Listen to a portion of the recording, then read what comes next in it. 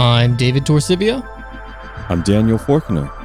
And this is Ashes, a show about systemic issues, cracks in civilization, collapse of the environment, and if we're unlucky, the end of the world. But if we learn from all of this, maybe we can stop that. The world might be broken, but it doesn't have to be.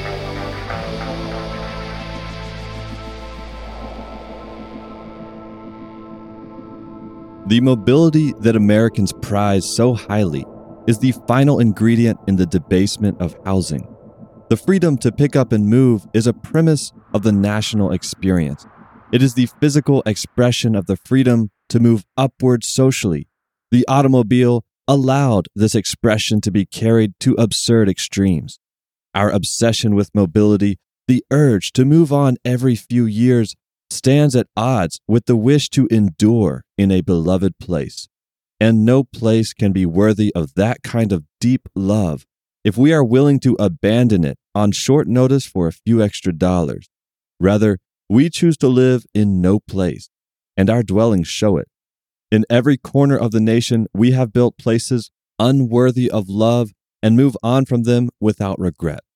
But move on to what? Where is the ultimate destination when every place is no place? That's an excerpt from a book titled The Geography of Nowhere, The Rise and Decline of America's Man-Made Landscape by James Kunstler. And we'll be reading a couple excerpts from it as we go through a little historical suburban landscape, David. We're going to take a drive down memory lane, if you will.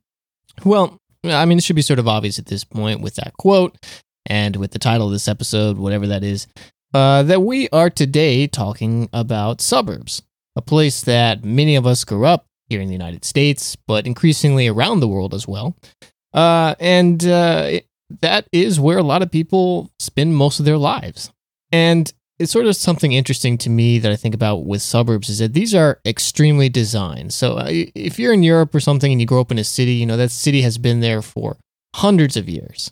And it's sort of an evolved organism that ended up that way. If we ignore, you know, periodic rebuilding attempts like what happened in Paris or after rebuilding from World War II, whatever. But bear with me for the sake of this example. Sure.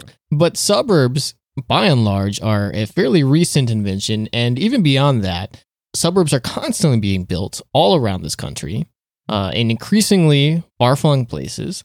And they are very deliberately designed in order to create them as that image that we all see in our head when we say the suburbs. And to me, that's kind of weird. What do you mean? Why is it weird, David? Well, so we are building these places to live from scratch. And I mean, it's a lot of work to build a new place. It's a lot of work to build a town. It's a lot of work to move all these resources, the energy, the money. And it's strange, in my eyes at least, that we decided to design them in the way that a suburb is. I mean, so play with me for just a second here, Daniel. All right. Okay. I want you to close your eyes. Okay. And I promise everyone, I can't see Daniel either, but I assume he's closing his eyes. And you, the listener, you join us with this. So close your eyes. And I want you... Unless you're driving. What? Don't close your eyes if you're driving. Okay, yeah, don't close your eyes if you're driving. That's good advice. Or flying a plane? Or maybe not flying if you're landing. You could probably get away with it for 30 seconds or so. Yeah. Okay, well, close your eyes if it's safe so we don't get sued. Okay, so everyone close your eyes if it's safe. And then I want you to imagine in your head the perfect place to live. Like if there was no question of money or resources or jobs or family, or what does your ideal place to live look like? Now, I mean, share with me here, Daniel.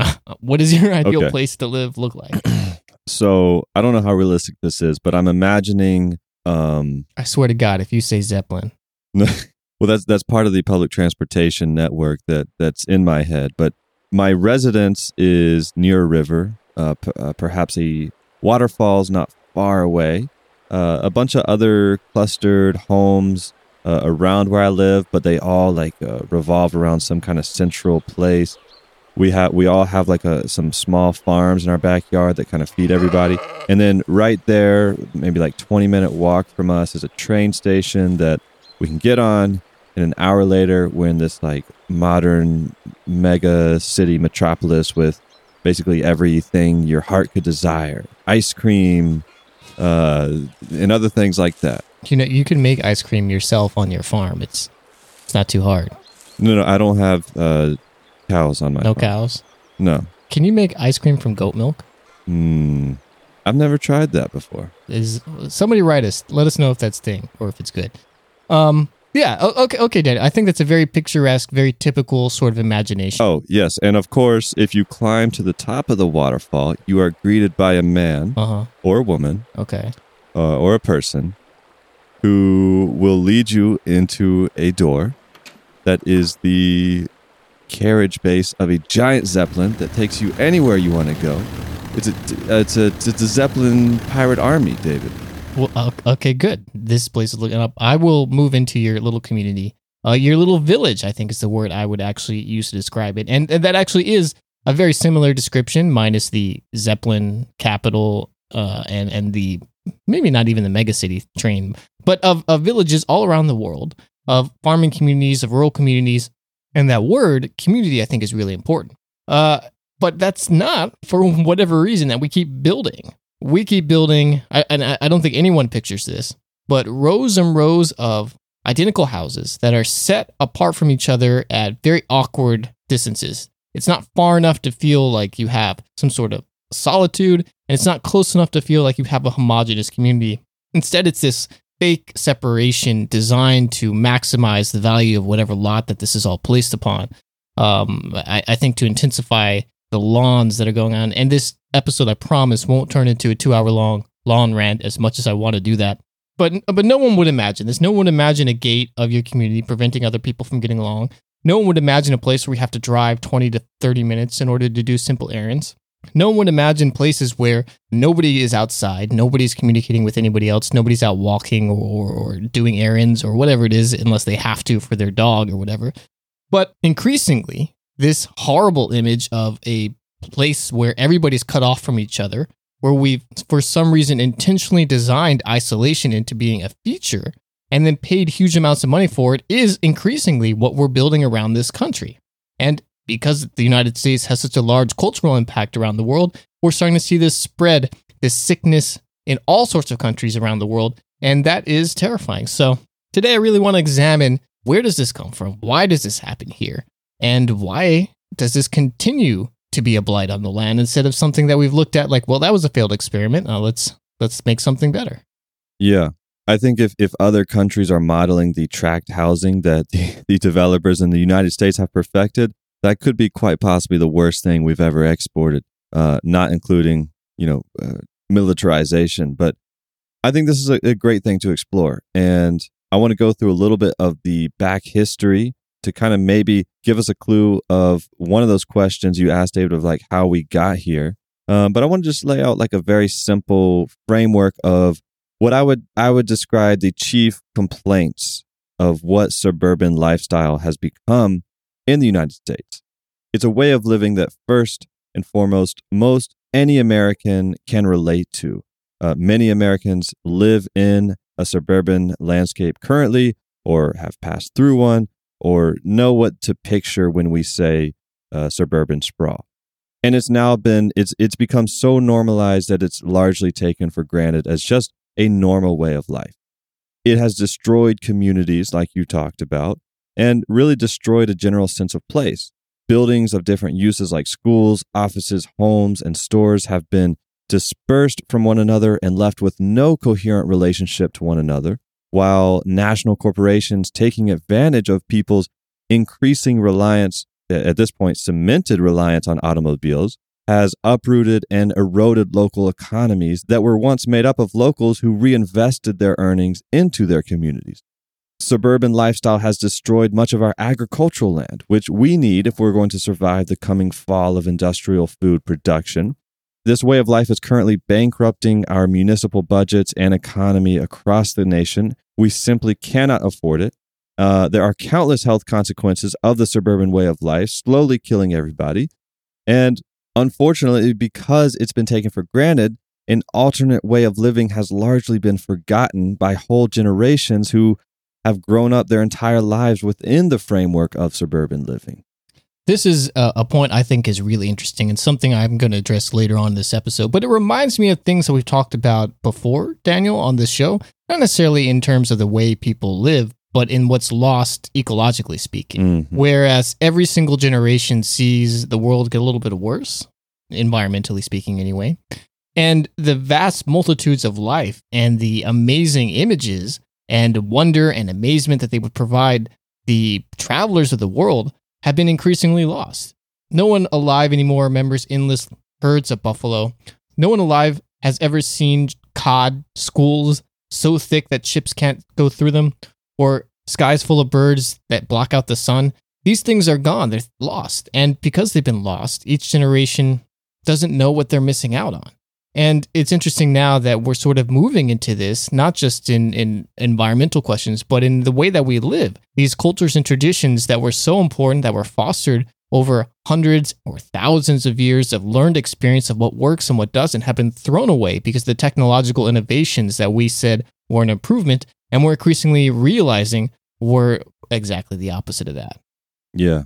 And we talk about that tragic loss of species that we've forgotten in episode 34, Irreplaceable. But let's jump into a little history, David. You gave me a great history lesson in that episode on intellectual property and the one on maps and things like that. So let me give you a little history lesson here. Okay. Yeah. So as we've talked about elsewhere, land ownership in Europe under traditional English law followed a feudal relationship. That is, the crown technically owned all the land. The feudal overlords had control over some of that land. And within that, the overlord granted fiefs, or small property rights, like the ability to live on the land, to vassals. You can also think of them as just poor peasants. Those peasants were expected to provide the overlord with several things in exchange for their fiefs, like military service, portions of their crop yields, their wives on their wedding day, typically fair exchanges for living on the land, right? Yeah, totally. Well, when settlers came to the New World to set up their towns, they did so in large part to escape direct control of the crown and to live out very passionate individualistic values. And so once the colonists severed ties with the English monarchy after the Revolutionary War, property law in the United States was built on the foundation of a different model of property ownership known as fee simple.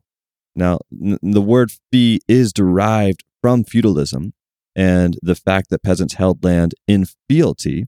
And the word simple describes the fact that property rights are transferred or controlled with no obligation to anyone else once the cash has been forked over. And so, with the exception of things like property taxes, conditionalities that can arise from deed restrictions, and the selling off of particular property rights like the mineral rights underneath you, for the most part, owning land in the United States was very simple. If you paid for it and someone transferred the property to you, you owned it forever and ever. You could do with it whatever you liked, and no one could require you to give up your wife or crop yields as a condition to holding that property. And this is important to the eventual development of suburbs because the very foundation of property ownership in America became enshrined around the idea that individuals had not just the right to do whatever they pleased with their land, but that they had the right to profit economically from their land as a source of perpetual capital accumulation. For example, one of the other English laws that got abolished was the ability for a landowner to prevent the sale of his or her land by their descendants after their death. And this was really radical at the time for several reasons. Most significantly, it eliminated the idea of common land. So despite the exploitative relationship that existed between feudal overlord and vassal, before the process of enclosure, there existed a great deal of land in Europe that was considered common property for all and something to be used as spheres of public life. It was used for communities to gather, to share resources, to sing and to dance and to dine together, all these good things, right? But under the American system, this simply did not exist. Land is not something that has any social or communal value under the American system. It is only valuable in so much as its owner can derive profit for himself. So if the owner happens to own a forest that everyone around them could benefit from, but the owner could make some money clearing it and selling it off. There's nothing to stop them from doing so. Another radical transformation that this entailed is it enabled land to become a means of financial speculation because it was now possible to purchase huge tracts of land, subdivide them into smaller parcels, and sell them off for a profit at a greater value than the total whole that was originally invested. Okay, well, that's a lot of good points there, Daniel. And I also read some of this book, and I have this quote marked down here that I think is relevant and is related to the sort of distinction that you're talking about with a European way of seeing things, cities, towns, whatever, and the very American individualistic way that emerged from this modification of these long-held rules. So here's the quote. "The great cities of Europe, long a building, were at once centers of political, commercial, ecclesiastical, and military power, and they showed it not just in their finely grained urban fabrics, their plazas, forecourts, esplanades, and galleries, but in the overarching civic consciousness with which building and spaces were tied together as an organic whole, reflecting the idea of civilization as a spiritual enterprise. In contrast, American cities flourished almost solely as centers of business. What business required was offices, factories, housing for workers, and little else. The use of the space itself, of the real estate, was a foregone conclusion. Maximize the building lot, period." Yeah, I feel like that's a foreshadow of what you were talking about earlier, David, of just the disregard for community and really the way like our physical place comes together to enable the type of village that I described in my eyes closed fantasy, right? Well, to be fair, American cities, suburbs, towns are really designed with several things in mind and built around them in an exceptionally great way. But what those things are might not be what you expect, and I'll talk about that in a little bit. Ooh, I can't wait, David. Yeah, I kind of want to just like skip my history part and just skip to your. I'll spoil it for you. Okay. No, actually, I won't. Keep going. Dang. Yeah, okay, so cities, were designed this way, but similarly, we hear about the great settling of the West in the United States, and there was a huge effort by our government to mobilize the great masses to actually do that settling in the West and Midwest. And the way they did that is they effectively took a map, drew straight lines up and down it to form squares, and then divvied those squares up to anyone that wanted one. And from a bureaucratic perspective, this was possibly the most efficient and seamless way to divvy up the land, but it certainly didn't leave much consideration for public spaces or any other type of planned communities, right? But speaking of planned communities, I want to just briefly mention the very first suburban communities in America. Because as you might imagine, living in one of those American cities you described was pretty oppressive, right? With worker housing built right next to dirty factories, horses going up and down the streets, excreting waste everywhere and just like dying all over the place. What? Just horses flopping down on the ground. People are like trying to go get some milk. Their horse, sorry, honey, the horse died on the way to work today. This is something people don't think about, but it's true. In New York City, as many as 40 horses died on the streets every single day. That's not something that a lot of people wanted necessarily to be around all the time, right? And of course, the wealthy wanted an escape, and they had the means to do so. And they found that escape in the form of the very first planned suburban communities, such as Llewellyn Park in New Jersey and Riverside just outside Chicago. Llewellyn Park was finished in 1855. It covered a few hundred acres with homes surrounded by huge 20-acre wooded lots. It was beautiful landscaping. It was just 12 miles outside New York City by train, which was an easy commute to and from work for the wealthy businessman looking to escape the very air that the factory he owned created. That's a point I want to come back to, but keep going. Yeah, jot that down. I'm jotting. And notable titan of industry Thomas Edison was one of the early inhabitants of Llewellyn Park. Notable asshole, Thomas Edison. What is it with all these like self-proclaimed heroes of humanity, inventors and visionaries being just like total assholes and kind of crooks? But we don't need another Elon Musk rant. Keep going. Elon Musk, David, he's a great guy. You know, one of the Stop pioneers. This, keep going. So shortly after Llewellyn Park came Riverside, again, right outside Chicago. This was only 9 minutes away from downtown by train. It was built in 1869 on 1,500 acres. Also designed for walkability, each home was less than a 10-minute walk from the train station. Now, there are some notable differences between these suburban communities of the early wealthy elite and the ones we see today. First and foremost, they were getaways for the rich. The houses themselves functioned like factories of comfort, with armies of servants required to maintain the stable of horses, prepare the food, produce the food. Since there were no supermarkets, they actually had to have their own cows in the backyard, right? Their own home gardens. The roads were often designed deliberately to invite walking, with beautiful shrubs and planned trees and endpoints at great statues or fountains to provide a sense of destination and arrival as you went about the community.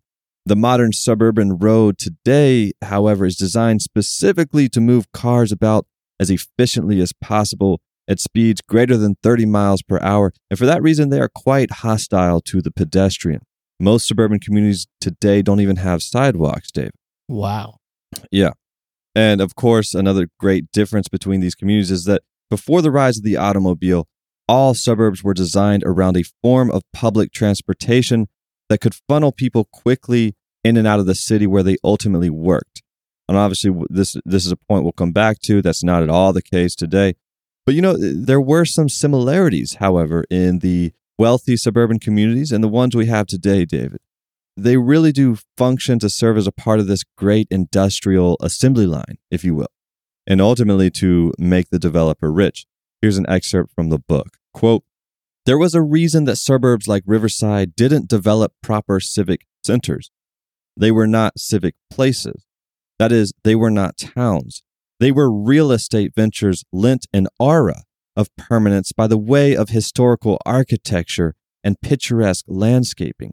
They had not developed organically over time, and they lacked many civic institutions that can only develop over time. They were a rapid response to a closely linked chain of industrial innovations, steam power, railroads, and the factory system. More, these suburbs were a refuge from the evil consequences of those innovations, from the smoke, the filth, the noise, the crowding, the human misery, built for those who benefited from industrial activities." End quote. And I guess what I mean when I say that our suburban communities of today kind of are part of a great industrial assembly line of our economy is, again, because they're not real places. They're not authentic spaces, right? They don't have any function other than to funnel people into their sites of work. They don't produce food. They don't generate anything of value except a place for someone to rest their head at night, meanwhile taking up all the land that we could use for something better and spacing themselves out so far that we really can't even afford them. But we'll come back to that. Our famous phrase. Now, I think there's one thing that we do need to mention here, Daniel, but I really don't want to go too deep to this topic, but it absolutely is critical to this story, and that is house construction and the innovations that made mass-scale tract housing development possible. I mean, it used to be extremely expensive to build a house. Support beams were these huge logs that needed sturdy columns, and in fact, iron nails, which is something we take for granted now, they were so expensive that in the first half of the 19th century, New Englanders would actually dismantle the interior of farmhouses just so they could take the nails with them to Ohio or wherever else they moved. But in Chicago, builders had created a new innovative building method using these thin wooden studs to quickly frame a house using just hammer and nails. But then, of course, in 1871, an enormous fire wiped out 17,000 wooden buildings in Chicago, prompting a new law prohibiting wooden construction in the city. That's just smart, David. Just smart. Okay, well, all the newly displaced working people who could not afford the new, more expensive housing the city had to construct in order to replace all these lost homes, well, they were pushed to the outskirts of the city, where a wave of speculative developers had cleverly built thousands and thousands of monotonous, cheap wooden homes on these tiny lots. And this trend wasn't unique to Chicago at this point, but the rural outskirts of many cities at this point were being gobbled up by developers who realized that they could start offering these cheap suburban homes and make a tidy profit. Yeah, that's all good and well, David. Building construction, whatever. World War I comes, then the Great Depression, then World War II, and everything changed. All the great architectural tradition of building construction was pretty much swept under the rug. This was a new era for America. Our factories were bursting at the seams with industrial capacity. And as we discussed in episode 11, Designing Deception, the entire economy was reoriented to encourage consumer demand for whatever pointless junk those factories could produce, whatever kept them churning out goods, right? And of course, at this time, the United States sits atop the global economy, having built up its industrial capacity during the wars while suffering none of the consequences of like actual bombs, destroying your infrastructure.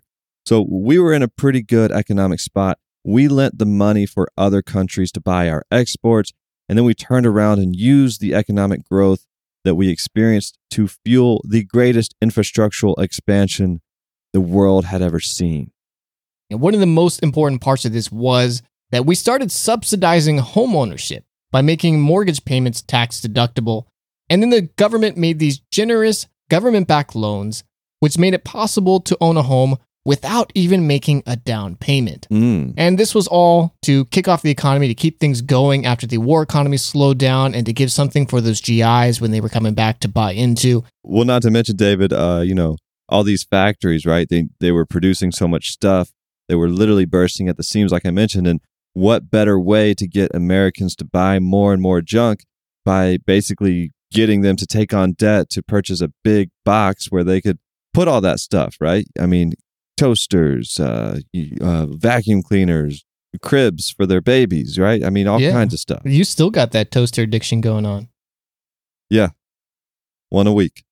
Well, all these white blue-collar workers that came back from the war, they fled the cities, and for the first time, as we talked about in that lawn rant, they felt like little lords. Mm-hmm. They had their own tiny versions of those early rich mansions in places like the Welland on the outskirts of town, while developers like William Levitt put up as many as 150 prefabricated houses a day to fill this demand. So we're taking the lessons learned from the war economy, this production, directing things like Edward Bernays talked about in their episode about him, with being able to develop the need for consumer in order to make this excess industrial capacity actually produce things that can be profitable. And we've taken these lessons and applied them not just to consumer products, but homes, the very things that will enclose these consumers and give them places to put all the stuff that we want them to buy. Exactly.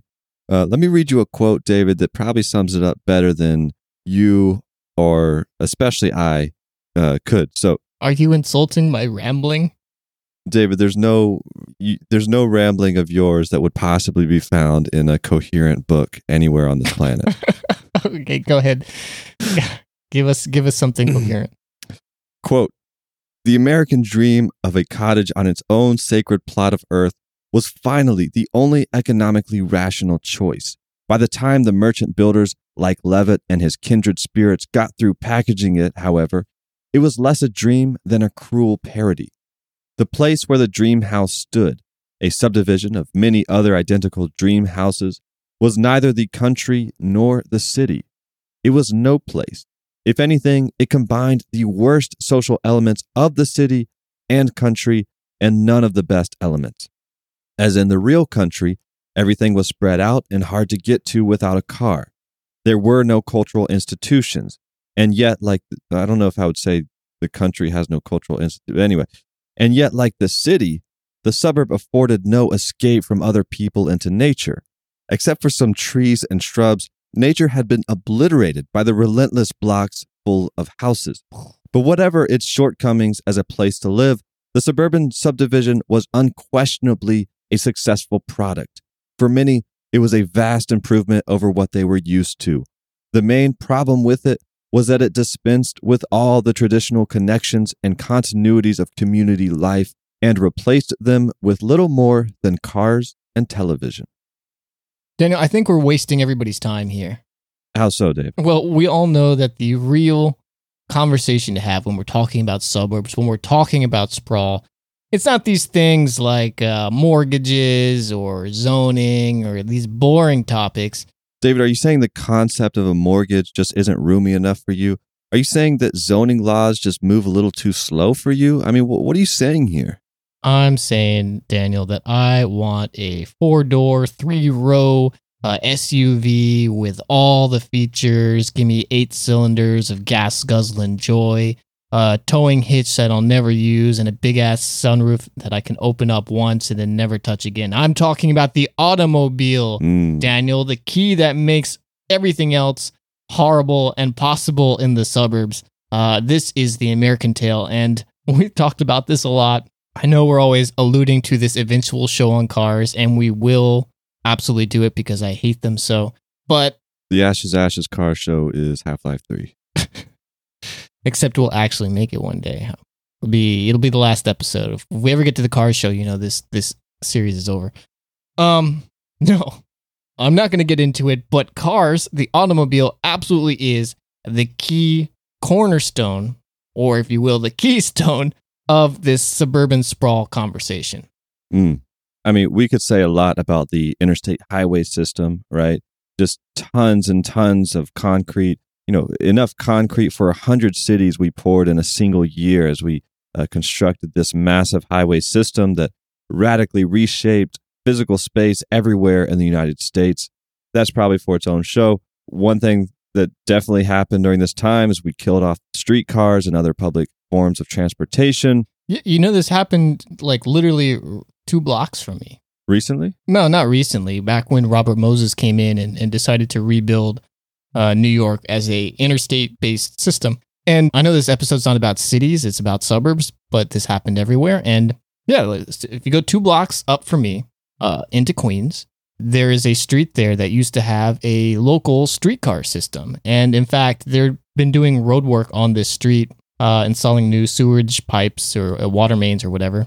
So they've cut into the road, the middle of it, and you can actually the tracks are still there. Like you can see the tracks. They're just like being covered over in asphalt. They didn't even bother removing them. The cobblestones are there, and then the streetcar tracks are there, and then there's asphalt poured on top of that is now a busy street. And if you keep walking down that street, you can actually see the trolley houses where the trolley cars used to be stored at the end of the line right there on the Onderdonk line. And they're now garages. This is the legacy of what was once a very efficient, very important connecting system. It is now a pile of rust under asphalt that is continuously ripped out and repaved for reasons that I can't understand. Well, it might not make sense from like what would actually make sense, because nothing in terms of the American infrastructure makes sense, David. But there is like a conspiracy that General Motors, controlling a different company, bought up a bunch of streetcar companies and intentionally ran them into the ground to promote its cars and products and all that.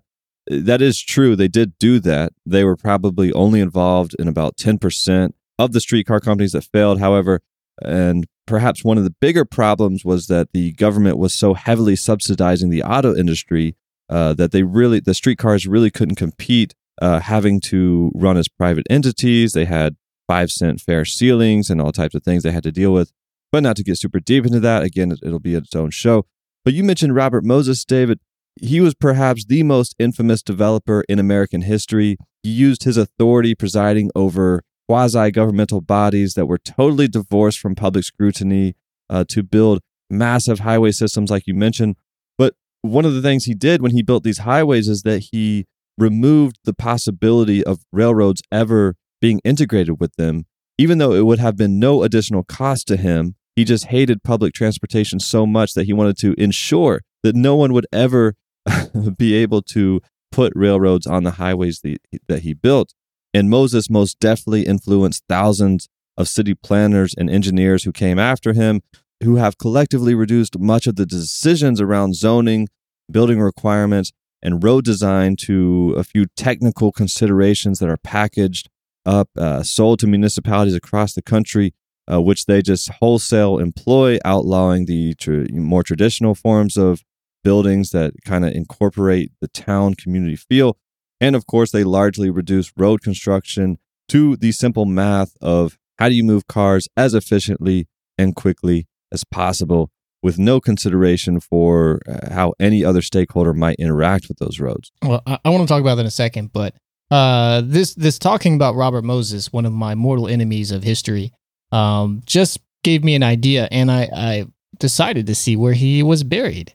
And he's up in the Bronx, actually, in Woodlawn Cemetery. So I might go pay his grave a visit and leave a piece of my mind there. If anybody else wants to, and you happen to be in New York, just hop up to the Bronx at 233rd Street, and you can go visit Robert Moses. I can't imagine what a piece of your mind might look like, David, but I wish you the best of luck on that. Whatever helps me sleep at night, I guess. Wait, what are we talking about here? Suburban sprawl, David. Sprawl. Okay, well, I just want to actually hit the pause button here, Daniel, because I've been rambling all over. You can tell it's one of those episodes, but you could have said hit the brakes, but you said hit the pause button. Whatever. Hit the pause button. We're done with automobiles. I want to talk about, what is sprawl? We keep using this term. We keep talking about it because when we're talking about suburbs as a bad thing, and if you haven't already figured it out, that's what we're doing. It doesn't necessarily have to be that way. Like a suburb as a concept is housing, lower density housing outside of a city, whatever. That doesn't have to be innately a terrible thing. You can have some really great, amazing communities, towns, villages, developments that are designed to create a positive atmosphere, a positive way of life that can be environmentally sustainable, whatever. All this is possible. But so much of the time, it's designed not to be for a variety of reasons, some of them encoded in laws, some of them being economic drivers, and some of them being just dumb traditions and choices and whatever. But the real problem of all of this horror that the suburbs are for so many people who grew up in it or have to drive through it or have to deal with it in any way, shape, or form. And yes, if you live in the United States, you absolutely are dealing with it because of the mindset it creates in people, which again, I'll get into. But is this sprawl thing. So there's 5 components that you need in order to create the sprawl that we see in the suburbs. And so the first one is subdivisions. Okay. So these are the living spaces. In a traditional city, you have apartments, you have townhouses, condos, whatever, and they're all very close to each other. They flow naturally from one to another. But a subdivision is something that is much more contrived. And there is no logic to subdivision. Right. You come in and the streets split off in all sorts of different directions, and they don't make any sense. They don't follow natural geography. They don't follow any sort of grid pattern. It's just like Jackson Pollock stood over a topographic map, dribbled some stuff, and the developer was like, yeah, that looks like a cool road plan. Let's throw in a couple cul-de-sacs and we're good to go. And it leaves you disoriented, it leaves you confused, and more importantly, it leaves you cut off from everything else. So you could be backing up to a store or a friend's house in another subdivision or whatever, but odds are there's probably a huge fence that divides you, some sort of design that is meant to subdivide this section off from the rest of the community, and the only way in or out is 1 or 2 entrances onto a main connecting road. So this is a really key component of the sprawl because it ensures that, and this is partially because of zoning laws that are single use, as well as the desire for a developer to create something that is seen in a purchaser's eyes as a valuable investment. And this is another component of leading to this disaster that we've seen today, where for some reason, real estate has become the predominant form of investment for middle-class individuals. But that is key one. I'm just going to stop there, the subdivision. Okay? All right. Well, if you have somewhere to live, the next thing you need is somewhere to shop. No doubt. And that is the second important part of this. And this is malls and strip malls. And these things are, up until fairly recently, really unique to these suburbs and especially indicative of sprawl. So the strip mall is the ugliest form of this manifestation, where you might be driving through a beautiful farm country, and then you see in the distance a bunch of signs sticking up above the road, letting you know there's a bunch of places to shop, to eat, whatever. And next thing you know, and as you pull up to these signs, it's just endless lines of low flat concrete that don't have any sort of relation to the environment around them, that are just stuck here, dropped in from wherever, and are invariably a line of chain restaurants that you can recognize anywhere in the world. And it feels like you're everywhere else at once, that you're pulled out of the natural environment that you should be in and are set in this very sterile, designed place. Mm-hmm. People didn't like these a whole lot, so then they started building malls where they say, okay, well, we could bring people to these places and let them walk around inside and have a much more enjoyable experience. And if you see one store next to another, they're more likely to purchase things on the way to whatever their anchor store that they're trying to go is. And it can spur the economic opportunities of all these merchants in one place. And I think it's a really interesting idea because it sort of admits what we've already known works well in cities and in well-planned communities, which is that when people walk, when you give them public spaces to hang out, you spur economic activity. But we've done this in like a weird cut-off way that is uniquely suburban and individualized, and I think very indicative of this larger culture and the blight that we see. And that maybe is why we have so many of these malls just literally sitting as blight today as people's purchasing habits have changed. But these two components, strip malls and malls, are the number two important part of the suburban sprawl. So this is shopping. So you have a place to live, you have a place to shop, you have to drive from one to the other because you would never want to have a mall next to your house. That would lower your property value. So already, you're driving 20, 30 minutes to get there. Then you got to park, walk in, then come back, get in your car, drive. It takes a huge amount of time. Meanwhile, I, in New York City, just pop down the street. I get what I want. I pop upstairs. I'm done. Easy. No stress. Mm-hmm. Well, you still need a place to work. And so for a lot, the suburbs is a place of refuge outside the city, and you commute to the city to do that. But increasingly, in the first emergence of these suburbs, employers started chasing their employees as they move farther and farther out, in large part because upper management didn't want to have to drive very far every day. So they found if they could build their headquarters in these suburban locations, it eased their commute, and it would give their employees, they would be happier because they didn't have to drive as far. The rent was lower, and it seemed like a great option for everybody. So this led to the creation of office parks. These very dead, boring places of concrete, massive parking lots, and low-rise buildings, maybe one story for warehouse-types office parks, 2, 4, or 5 for larger buildings. They look at a place like an amalgamation between these suburban strip malls and trying to be something taller like you might find in a city, but they can't build them tall like you would find in a city because it looks entirely out of place. So architecturally, they're disasters. Aesthetically, they're hideous. And more importantly, once again, you find yourself subdivided and cut off from these other areas because zoning regulations require you to build things for single use typically. An area will be zoned for business. An area will be zoned for shopping. An area will be zoned for living. And these things very rarely intermingle up until, at least on a wide scale, very recently. And there's been a transition, and we'll talk about that. But so you have this office park, and because it is isolated from everything else, it makes very simple tasks difficult. So say I'm working there, I decide, I didn't bring my lunch today. I don't want what's in the cafeteria if there is a cafeteria. So I'm going to go out to eat. I've got an hour to do that. Oh no, a bunch of other people have the same thing. We're all competing against each other in the parking lot. We're trying to get out of the parking lot.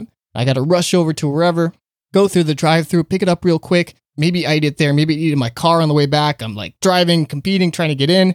Now I'm trying to battle for parking spaces. It's stressful. It's exhausting. And I think those words are the very strong defining words of the suburban experience. This constant frustration with the driving and battling you have to do in order to do anything that in a traditional community-based neighborhood or city is just a matter of walking outside, walking a few minutes and getting done very quickly. But I'm getting ahead of myself. So whatever. That is a business park. That's point number 3, a place to work. Point number 4 is the civil institution. These are the things you need in order to make this larger suburb function. This is your city hall. This is your police station. This is your school.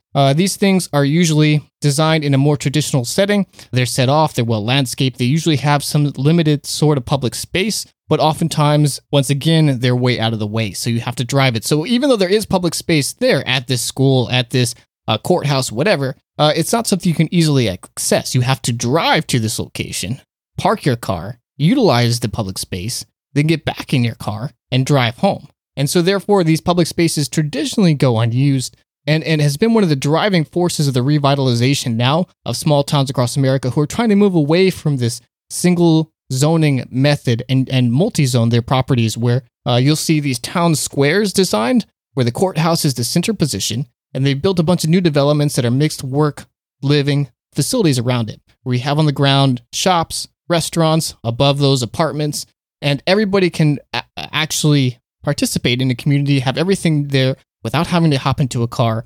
And you can very quickly see why that might be more appealing than what we built instead. And the thing that connects all of this is the fifth and most important part of the sprawl, and that is roadways. Oh boy, Daniel, roadways. Americans built a phenomenal amount of roads. It's more than twice per capita of basically anywhere else on Earth. Asphalt roads, highway roads, interstate roads, boulevards, connecting roads, one-way roads, two-way roads. Roads everywhere. That if I had to define my suburban experience growing up in the suburbs, it's a story of roads. And roads that, like you mentioned earlier, are not pedestrian friendly. If they have a sidewalk at all, it's usually small. It's usually never been walked on by people, so it's often overgrown. And if it is kept up by whatever landscape company they've hired, then for some reason people yell at you when they drive by. They're like, "What are you doing? Get out." Or they'll like curse at you or throw stuff. I don't know. I always had this. Maybe it doesn't happen anymore. Maybe it was just me, but like people get angry that you're walking. Or routinely I would have people stop and ask me, "Hey, are you okay? Do you need a ride?" And I'd be like, I'm literally just walking to my friend's house. Yeah. It's not like a weird thing to be walking outside. But in the suburbs it is. And it necessitates that you own a car in order to participate in this process, in order to live in these spaces. And that's one of the major things about suburbs and this sprawl is that it requires a larger investment of you as an individual in order to maintain this style of life that is ultimately incredibly unsustainable. Well, all these roads, all this distance has these compounding effects. So one of them is, as I mentioned, that you must own a car. And this is one of the major segregating forces of this style of living. And we didn't really address it, but part of the initial flight, and that is often the word used, to the suburbs from the cities was one of racial discrimination, where people were afraid of inner city minorities, of crime that they perceived as occurring in those places, and wanted to flee to what were initially white refuges, places that they could afford and they could basically fortify from these unwanted people via their increased economic mobility. You would have to be able to afford a car, oftentimes two cars as time went on, and women started entering the workforce in much larger numbers, in order to even exist in these places, because there oftentimes are no public transportation options at all. And like we mentioned, if you want to do anything, you have to drive to go to that place because the enforcement of these zoning laws. So this is what I was talking about earlier, where some of this sprawl is literally designed into the code that we write and make law, where it's illegal to build things that make sense from a community or walking perspective. Right. In your imaginary town, Daniel, you had houses all around, and they were providing for each other. And yours is maybe more utopian because everyone has a farm here, but like imagine there was a corner store or a general store or something like that, maybe a restaurant. You know, in your vision of the world, you would be able to walk to that. You wouldn't have to drive to that thing. Or it'd be on the first floor of my little downtown condo. Yeah, or something. On the upper deck of your Zeppelin or behind the waterfall or whatever. Point is it's accessible on foot. Even your train station is a 20-minute walk, but still something extremely doable by an individual who doesn't necessarily have to own a car. And I mean, owning cars are expensive. Yes, you have the initial purchase, but also the upkeep, the maintenance, the gasoline, the insurance, all these things add up. And I mean, decades ago, I don't have a current number. It was estimated that owning a very small, affordable car, like a Ford Focus, annually costs about $6,000 a year. And oftentimes in the suburbs, it's not just one car, it's two. Or if you have children, it's 3 or 4. So let's say you have 2 cars, that's $12,000 annually. In 5 years, you spent $60,000 on cars in order to live in this place. I mean, that's a down payment on a home. That's a down payment on an apartment in a city where you can forego all of this stuff. This is a very intentional decision to live in these places that we initially look at as a good deal, but when you start breaking down the math, it really isn't. And this doesn't carry just to the homeowners. but also the municipalities themselves, which you've alluded to, Daniel, and we've talked about on this show. But suburbs are really fucking expensive in order to operate and create. Yeah. Because of this extra distance between everything, you have that much more infrastructure. That means more roads. That means more upkeeps. That means longer pipes. That means more pipes. That means more wiring. All these things explode in cost because of this extra distance that we're utilizing, because of this lower population density. And what is the benefit of it? What do we get out of this? Like, why do people live in here? Because they were fleeing the city, and the original infrastructure that the community built was nice and shiny and enticing, and the maintenance cost of it hadn't caught up yet to increase taxes. Yeah, of course. Well, I mean, I spent a lot of time online looking for communities online where people were praising suburbs, talking about how much they loved it. And the things that I routinely saw was, one, the space. People really enjoyed having space. Fine. They really loved schools. And paradoxically, in America, suburban communities tend to have better schools. It's the opposite in many other places around the world where the cities have the best public schools. Whatever, fair. And that is more true for socioeconomic reasons because of this white flight, rather than any sort of innate form of schooling that is only available in the suburbs and not in the cities. It really comes down to dollars, but whatever. They feel safer, which we'll talk about later, but is actually completely not true. It's the opposite. Suburbs are significantly more deadly than cities for a variety of reasons, both in crime and other deaths. That was it. That was usually the end of the list. They're like, oh, I did it for my kids, so they feel safe. I did it for the schools for my kids, and I did it for the space because I can get more, house for my buck, basically. And in the past, they would have also said, that safety word is a coded word for racism, and maybe it still is. And maybe I'll talk about gated communities in a little bit, why we see so many of those. But because so much of this is dependent upon the fact that the municipality can provide money to fund these services that people look for, predominantly these schools, predominantly upkeep of these roads, that means the community itself must always be growing in order to fuel the investment in these things. And when that growth starts to slow, when these initial investments need to start turning into maintenance costs, and you don't see the additional economic activity that those generate, as we talked about way back in one of our first episodes on infrastructure, you see this suburb begin to enter a death spiral. And they can't afford to fund themselves anymore, so they either have to raise taxes, oftentimes kicking people out, and punishing most, predominantly, the people who can't afford to move, or they need to continue spawning new growth, which means setting aside more land for development by changing zoning areas and thus in the process increasing the sprawl, saving themselves in the moment, but pushing out their future costs to even higher and basically dooming them down the road unless some sort of, helicopter comes out and drops money on City Hall. Right. And it's why we've seen poverty grow so much faster recently in the suburbs compared to cities. Between 2000 and 2015, poverty in the suburbs outside Atlanta grew 126%. But since 1990, poverty across suburbs generally have increased 50% across the country. And that poverty growth is outpacing population by a factor of 3. So it's not a simple case of just more poor people moving into suburbs. The poverty itself is occurring in the suburbs. Well, it's the suburbs creating the poverty. And I think that's really a point that needs to be driven home. It's people like to assign this problem, like you said, to people moving out of cities. And that is starting to happen very recently because people are being priced out through gentrification processes. But the suburbs themselves, the way that they're inherently a more expensive way to live than in the city, means that it constantly is generating increased poverty in addition to its higher cost. And this is one of the greatest weaknesses of the suburban system and why it is inevitably doomed to always fail in the long term. Yeah, and it's obviously bankrupting municipalities in the process, which is probably where the poverty is coming from. And that episode that you alluded to where we talk about this more in depth is episode 5, End of the Road, how we talk about the cost to maintain and build out that infrastructure gets more and more expensive the more spread out people become. And, the obvious thing people point to is roads. I think I saw somewhere that 2/3 of Los Angeles is dedicated to just roads and parking lots. But like we discussed in that episode, this extends to just about every service you can imagine.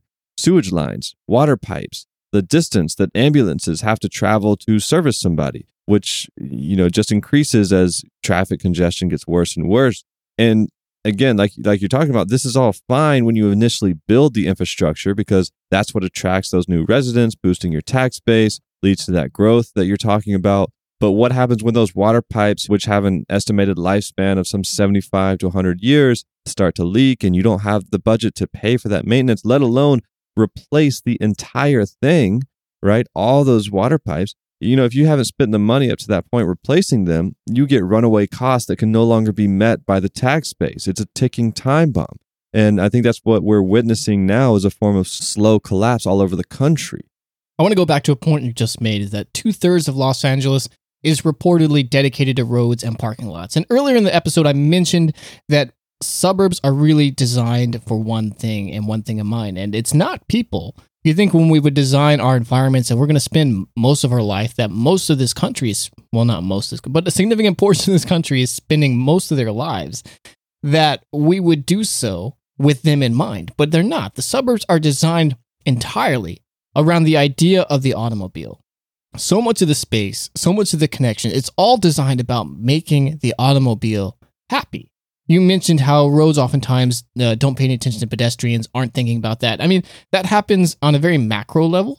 We're dividing what would be normally continuous flows of land that people could walk across into these subdivisions with these basically giant rivers of asphalt separating them. And yeah, you can cross them at a crosswalk, but oftentimes these crosswalks, especially on larger roads that many municipalities are moving towards in order to help with the massive traffic problems that suburbs generate, which I'll talk about in a moment, become very dangerous. They divide people, they divide animals, they're bad for the environment.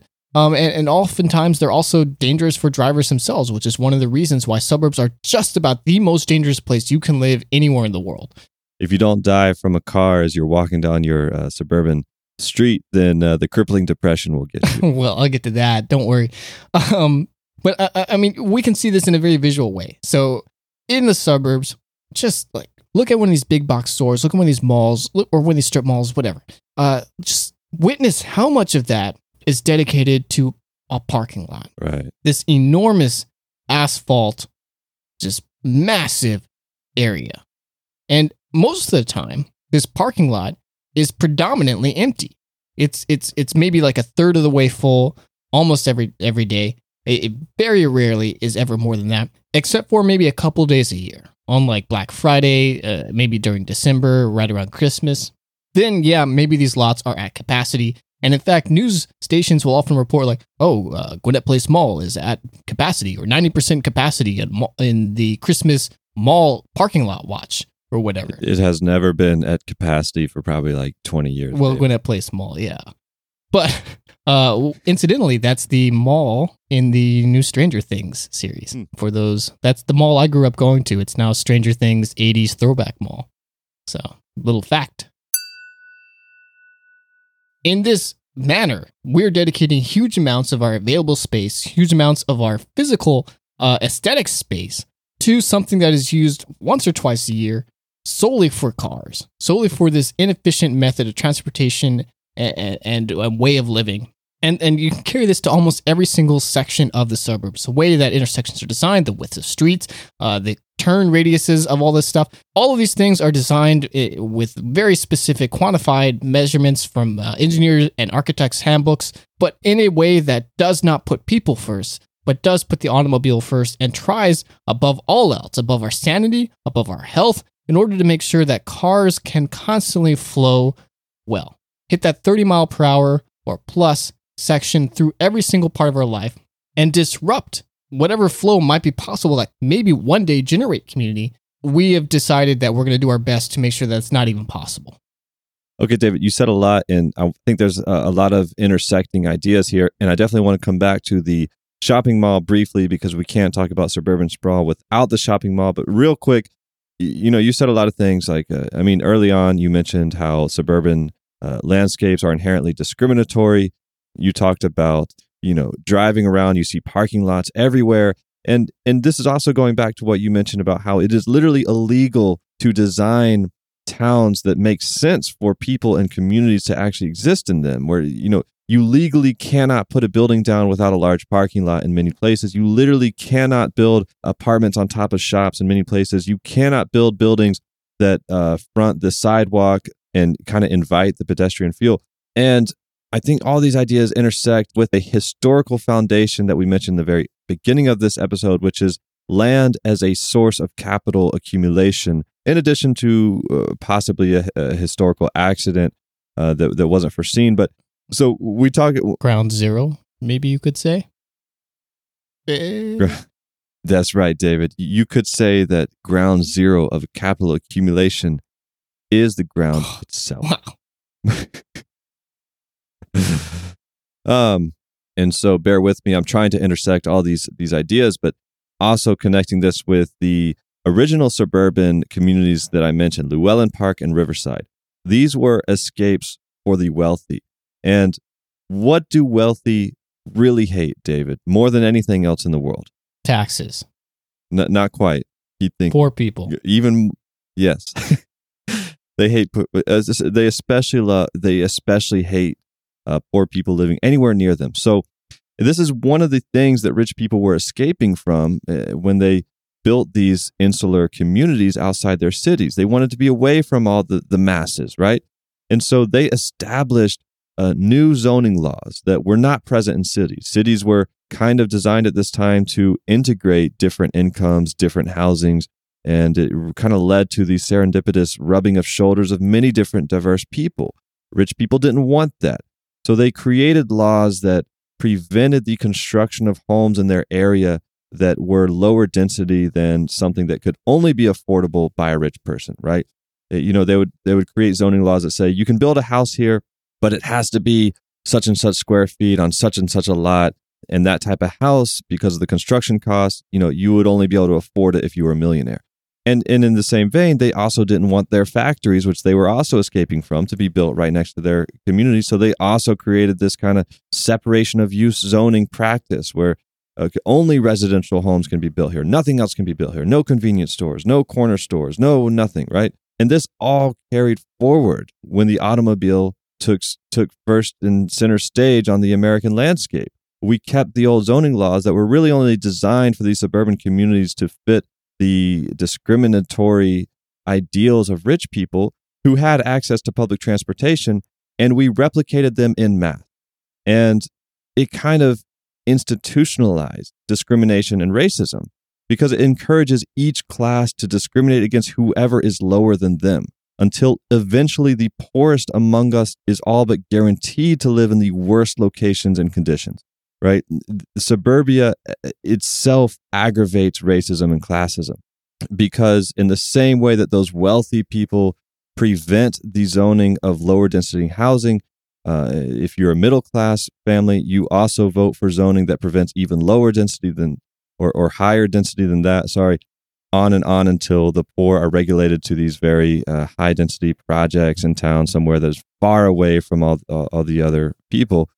Well, I think it's actually even worse than what you're saying here, Daniel, because, we have these middle class, low class, middle class, lower class, upper class divisions, but subdivisions in particular and the way that they've been marketed create an even more narrow and specific division in income, right? So typically, if you can afford something approximately, then you stay there. But subdivisions advertise themselves in a very specific way where they'll have a sign that says like Summer Meadows, a new development from the 350s to the 375s.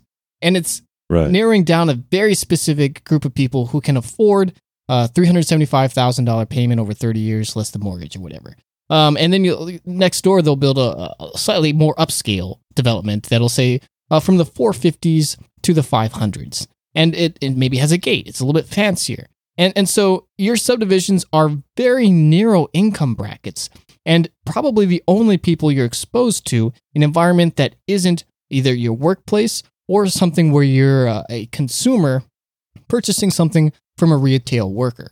So once you're in these little divisions, separated from everyone else, maybe you know your neighbors, but odds are your neighbors are going to be very similar to you because of your very specific income capabilities.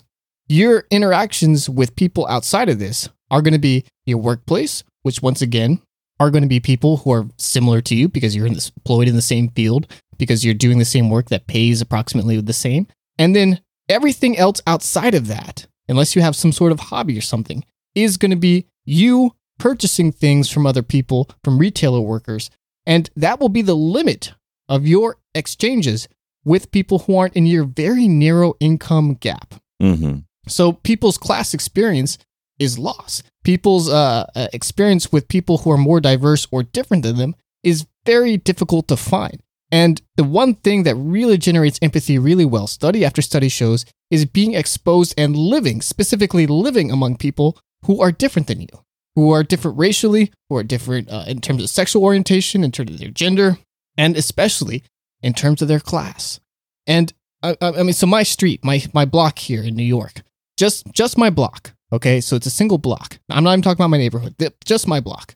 I mean, hell, in my building alone, there are people who live here who are rent stabilized, Mm-hmm. who can't afford more than a few $100s a month on their rent.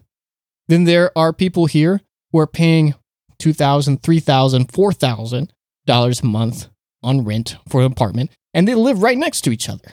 We have everything in between. We have old people who have lived here for literally 50, 60 years. We have babies. We have rich. We have wealthy.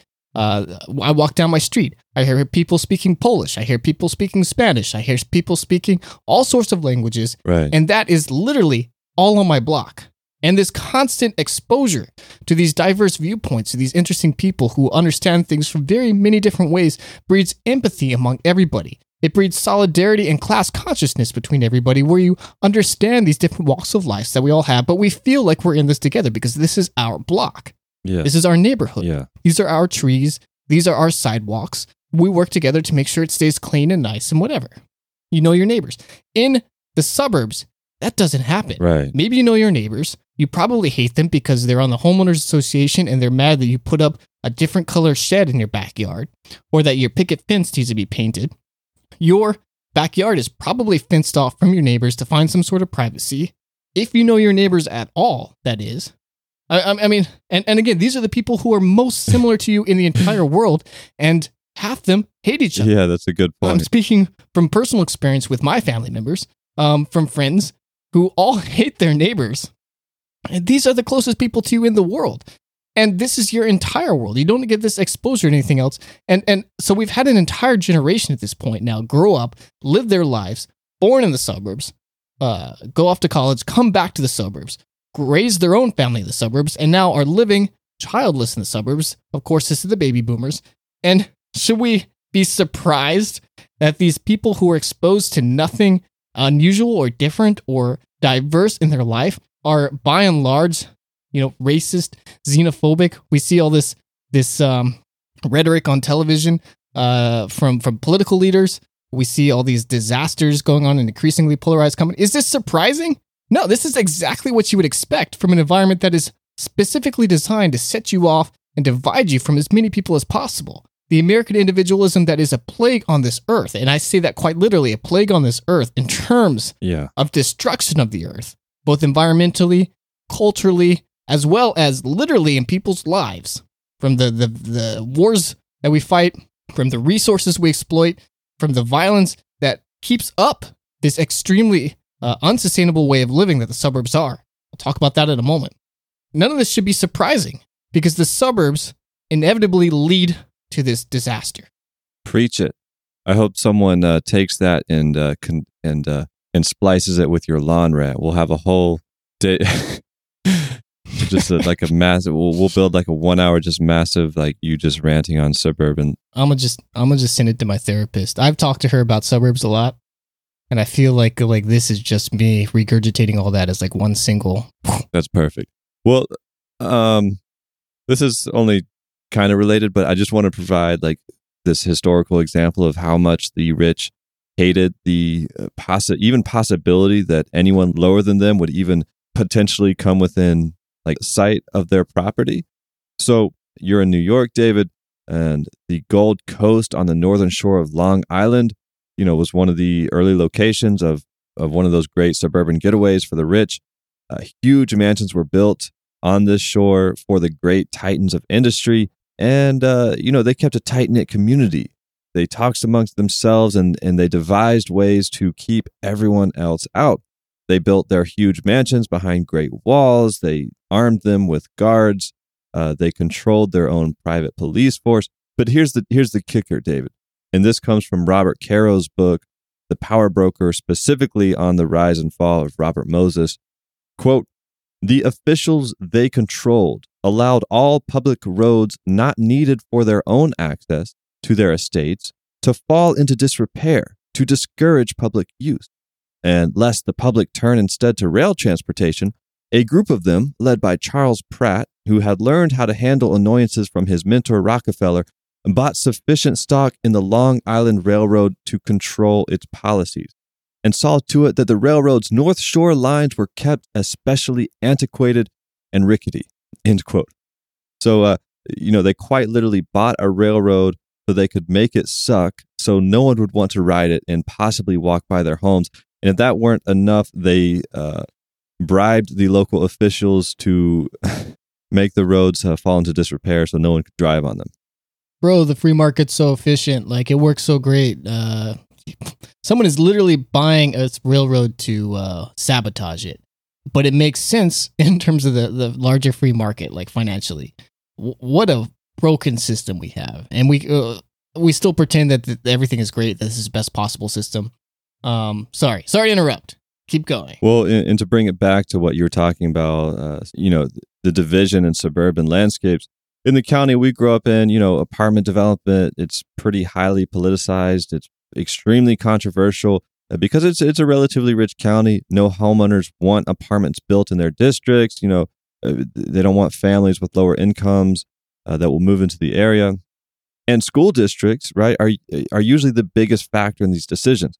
For anyone listening outside of the United States, you have no idea how influential the school districts that you can send your children to kind of impact your housing decisions. And how much money these school districts control in this process. Again, to reference the county that we both grew up in, they have an annual budget in the billions of dollars just for primary K through 12 education. Right. Wealthy people want their kids all going to the same school while keeping the kids of lower income families out. And again, for our non-American listeners, you might find this hard to believe, but high school reputations are here are just as much about athletic performance than academics.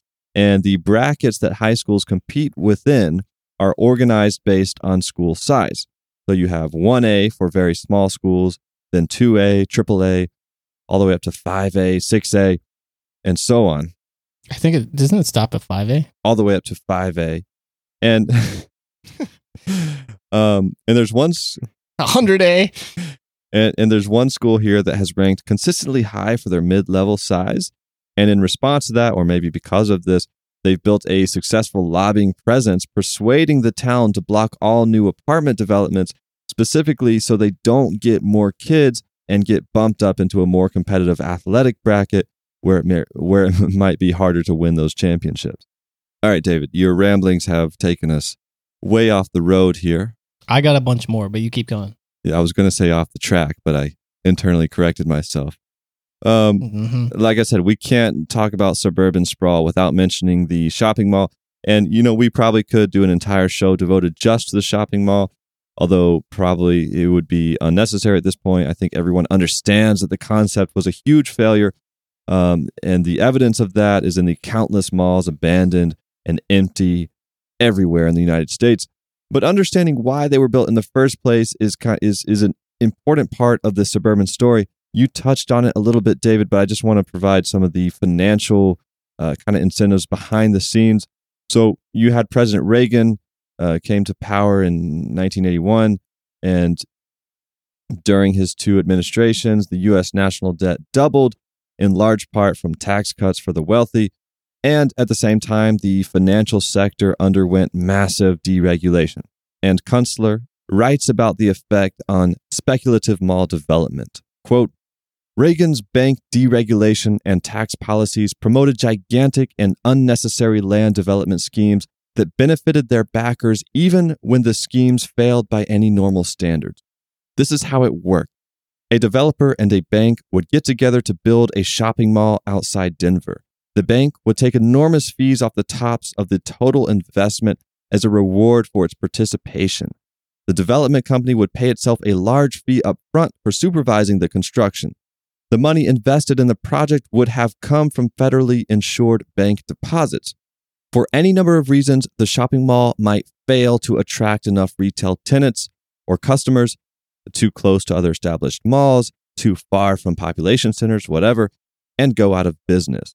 When the tumbleweeds blew through the empty parking lot, the banker could feel perfectly secure knowing that the deposits he had thrown away on a foolish venture would be fully repaid by the U.S. Treasury, while the developer's corporation would seek protection under the bankruptcy laws, and the developer himself would hold on to his personal fortune without liability, end quote. And in addition to this deregulation, in the same way that land is used to accumulate capital in part through subdivision, such that the individual plots each sell for a combined amount greater than the whole, mall development kind of follows a similar tactic because every component that makes up a shopping mall can be sold. Once a developer completes a mall project, they can sell the land itself, then the building as a whole, then the individual pieces of the building, typically the parts that house anchor stores like Macy's, Dillard's, etc. They sell the right to manage the mall, and so on and so on. And once all these components are finally sold off, the developer is sitting on way more money than they started with, and they can just go right down the road to build another, even bigger mall. And this process has been fueled entirely by, again, our dependence on the automobile and our preference for suburban communities. Because all the people living in those vast monoculture tracts of houses have no choice but to drive long distances to malls with goods stocked by national corporations, which are the only companies that can usually afford the upfront capital necessary to enter a long-term high-rent lease. And in the process, right, any semblance of local economy that might have existed before is wiped out. But by the time the surrounding community has been mined for all its wealth, the original developer has packed up all their profits and moved on to the next town with an even bigger retail monstrosity under construction. I keep coming back to this thing on this, Daniel. Well, I mean, a lot of things. That's why you keep hearing me say the same rant over and over again with slightly different variations here. But, I mean, the cost of all of this.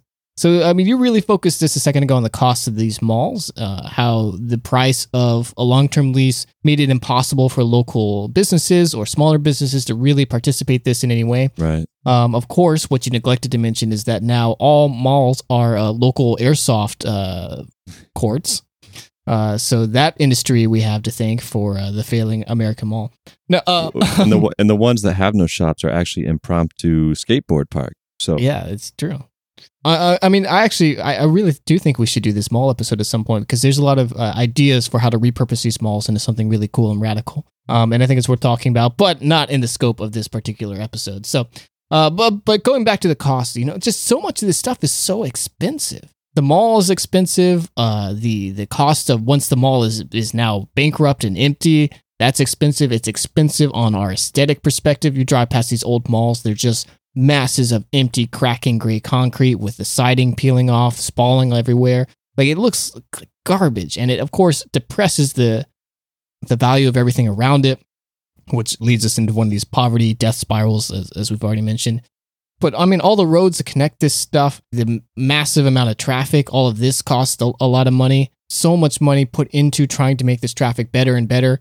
And then, we'll widen the road, people say. And then next thing you know, widening roads actually increases traffic in the long term. In the short term, you might improve it, but within 4 to 5 years, typically the road is now back to where it was before, but with even more cars, so it's worse. The popular metaphor for this that urban planners like to use is you don't lose weight by loosening your belt. That's basically what you're doing with the road. You expand it, but then you expand to fill it. Anyway, but I mean, all this costs money. I mean, the highways alone, just the roads, like these highways, these parking, these roads alone, there's an estimate that 8 to 10% of the gross national product is devoted to supporting these systems, either building them out in the first place or maintaining them. I mean, that's a huge amount of potential investment that could be going into useful things. Instead, focus on upkeep of this system that invariably creates more problems than it fixes in the first place. A lot of small towns have experimented with ripping out roads, much to the screaming of developers, to the shouting of shop owners. And they found that when they rip out roads, especially roads that are on shops or downtown, and create instead spaces for people to walk, that it actually increases dramatically economic output of those areas around roads. It turns out people like being outside and walking when they're not scared of being run over, or when there's pretty things to look at, or there's stuff to do. So getting rid of these roads, which are supposed to spur economic activity, actually creates more economic output than the road does in the first place.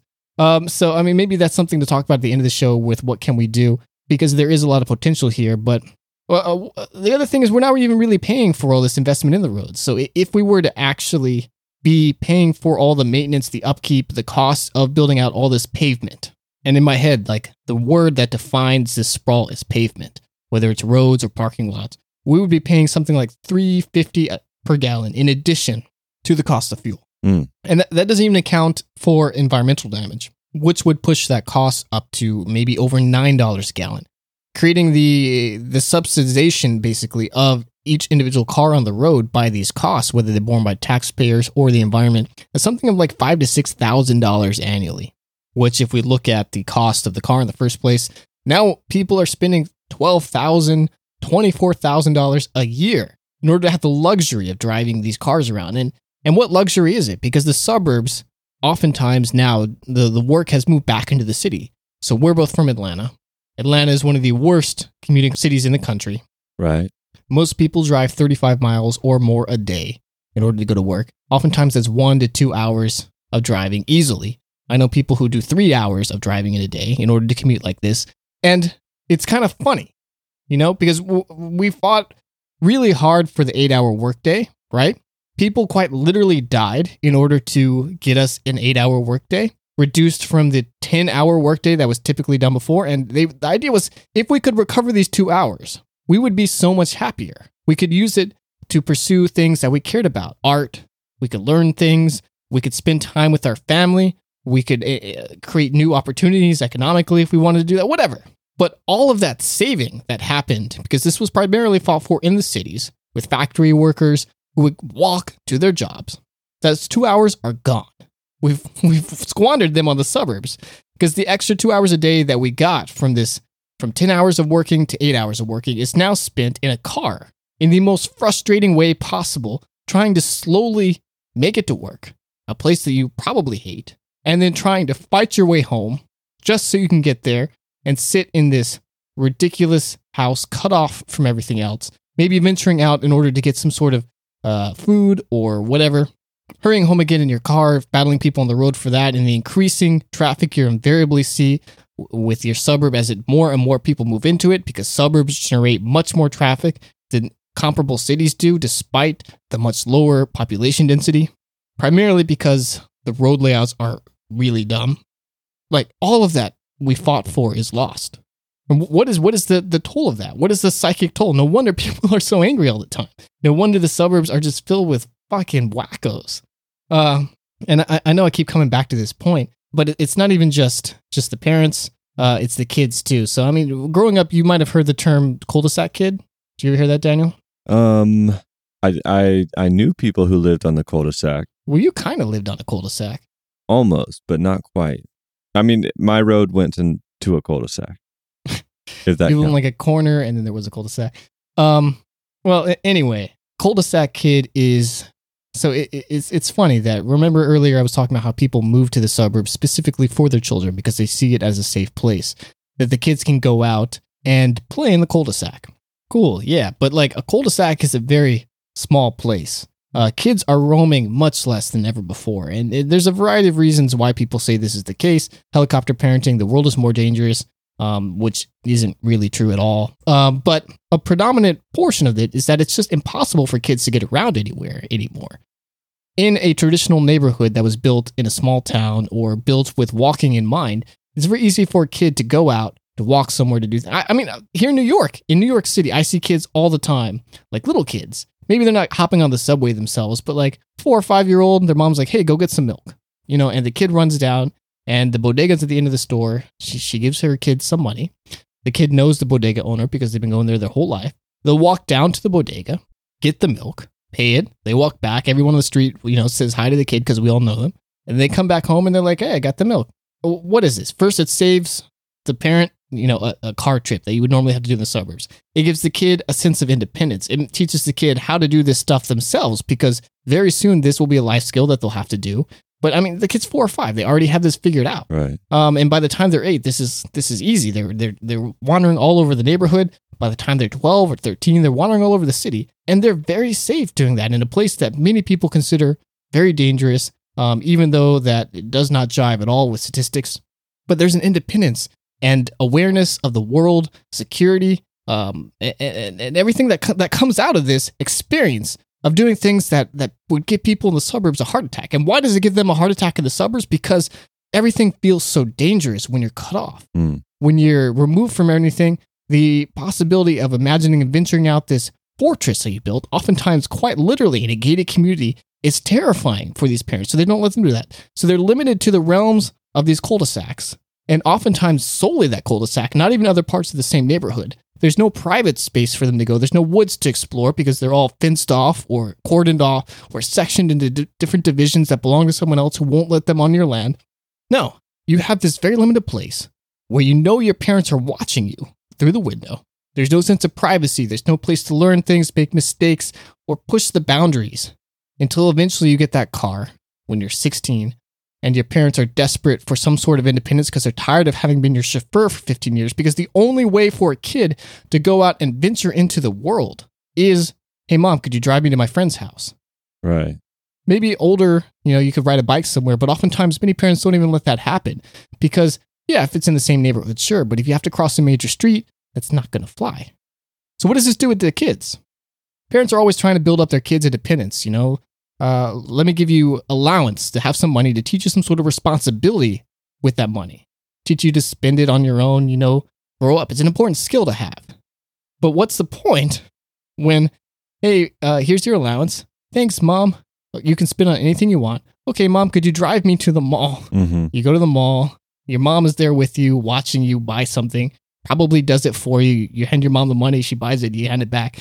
Like, there's no growing that occurs in this process. You're just like making the process of your mom buying you something more complicated.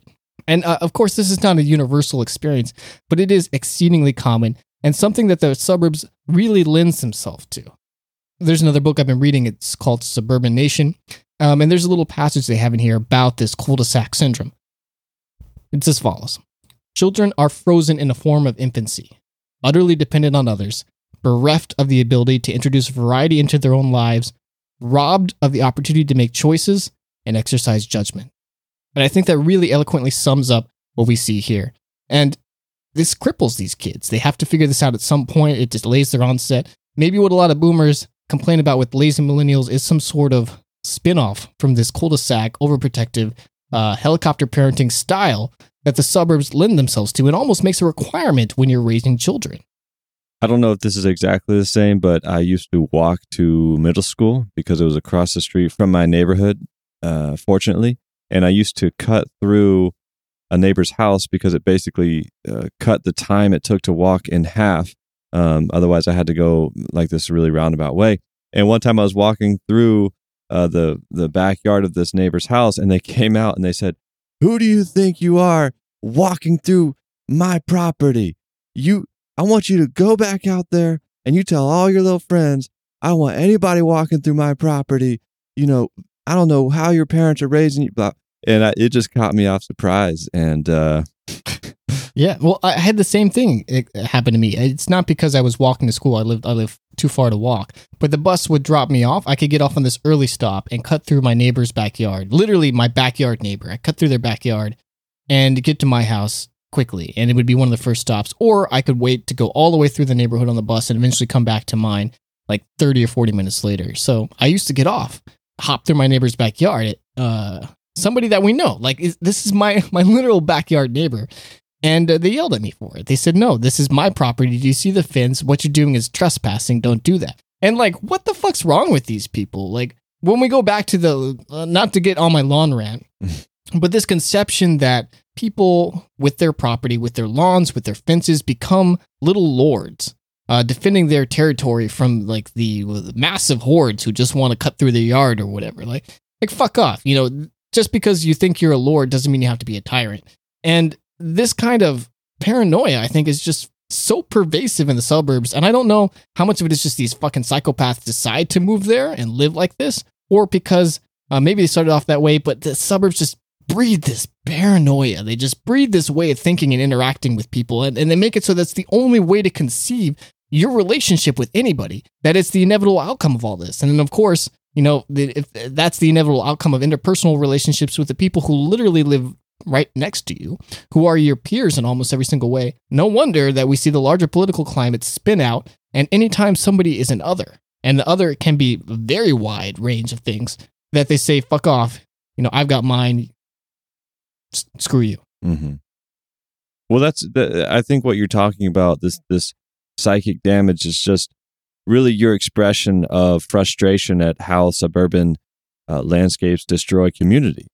And, you know, I think your point about how they really segregate people based on income and then, you know, insulate them so that they only experience that. And I think all this ties together. And, you know, one thing that's really obvious about suburban communities, once you think about public space, is that there is no public space. There's no way to organize. There's no way to come together as people and discuss what's going on in your communities and your surrounding area. There are a lot of private spaces that exist to kind of fill that niche, perhaps churches being the most obvious. But again, going back to the shopping malls, these were places, huge sites of congregation where people came together because it was the only thing to do. It was literally the only place you could go in a suburban landscape where you could actually walk, first and foremost, and then actually bump shoulders with strangers.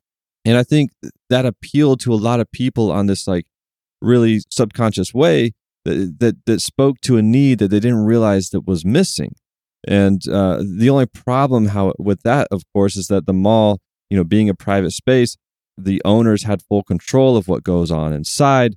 There's very little seating. It's all designed to funnel people into stores so that they'll spend money and not as a way for them to assemble. And in fact, if people did that, they'd likely get kicked out. Interestingly enough, I went to the Lights for Liberty Vigil a few weeks ago, which was just an event to stand in solidarity with the immigrant and refugee communities in this country. And it was held on the sidewalk of a mall near where I lived. And I think the only reason they could do that is that it was a Latino mall and maybe the owners were sympathetic to the cause. But, you know, how interesting is it that the best place for us as a community to come together, to hear speeches, to sing songs, and to hold hands with the immigrants in our communities who we support was at a shopping mall? You know, even now, it's incredible. And, you know, I finally realized today, David, why I've had such a hard time living in a suburb these past 2 years, specifically in the context of researching for this show. You know, sometimes it's hard for me to do this work, like not because the topics are difficult to engage in, but a lot of times I just lack the energy to just sit down and read. And sometimes I'll start at home and I'll be like, this isn't working. I'll try to go to a coffee shop, and then it's just one of those typical chains, and it's not working for me either. I'll go to an office space that I'm fortunate enough to have access to, but that's also a little bit lonely. Today, I spent several hours at home preparing for the show, and it dawned on me why it's so lonely. Because a house in the suburbs is no place at all, really. You could sit on your front porch during the middle of the day, or even evening or morning. You could sit there for several hours and never see a single person, right? And this is a space that is supposed to be a home. What is a home without other people? And of course, you have your family, but is that really all a community is? It's just the 3 or 4 people you live with and no other interactions, no other people to exchange information with? It's just a very, very lonely space to be in.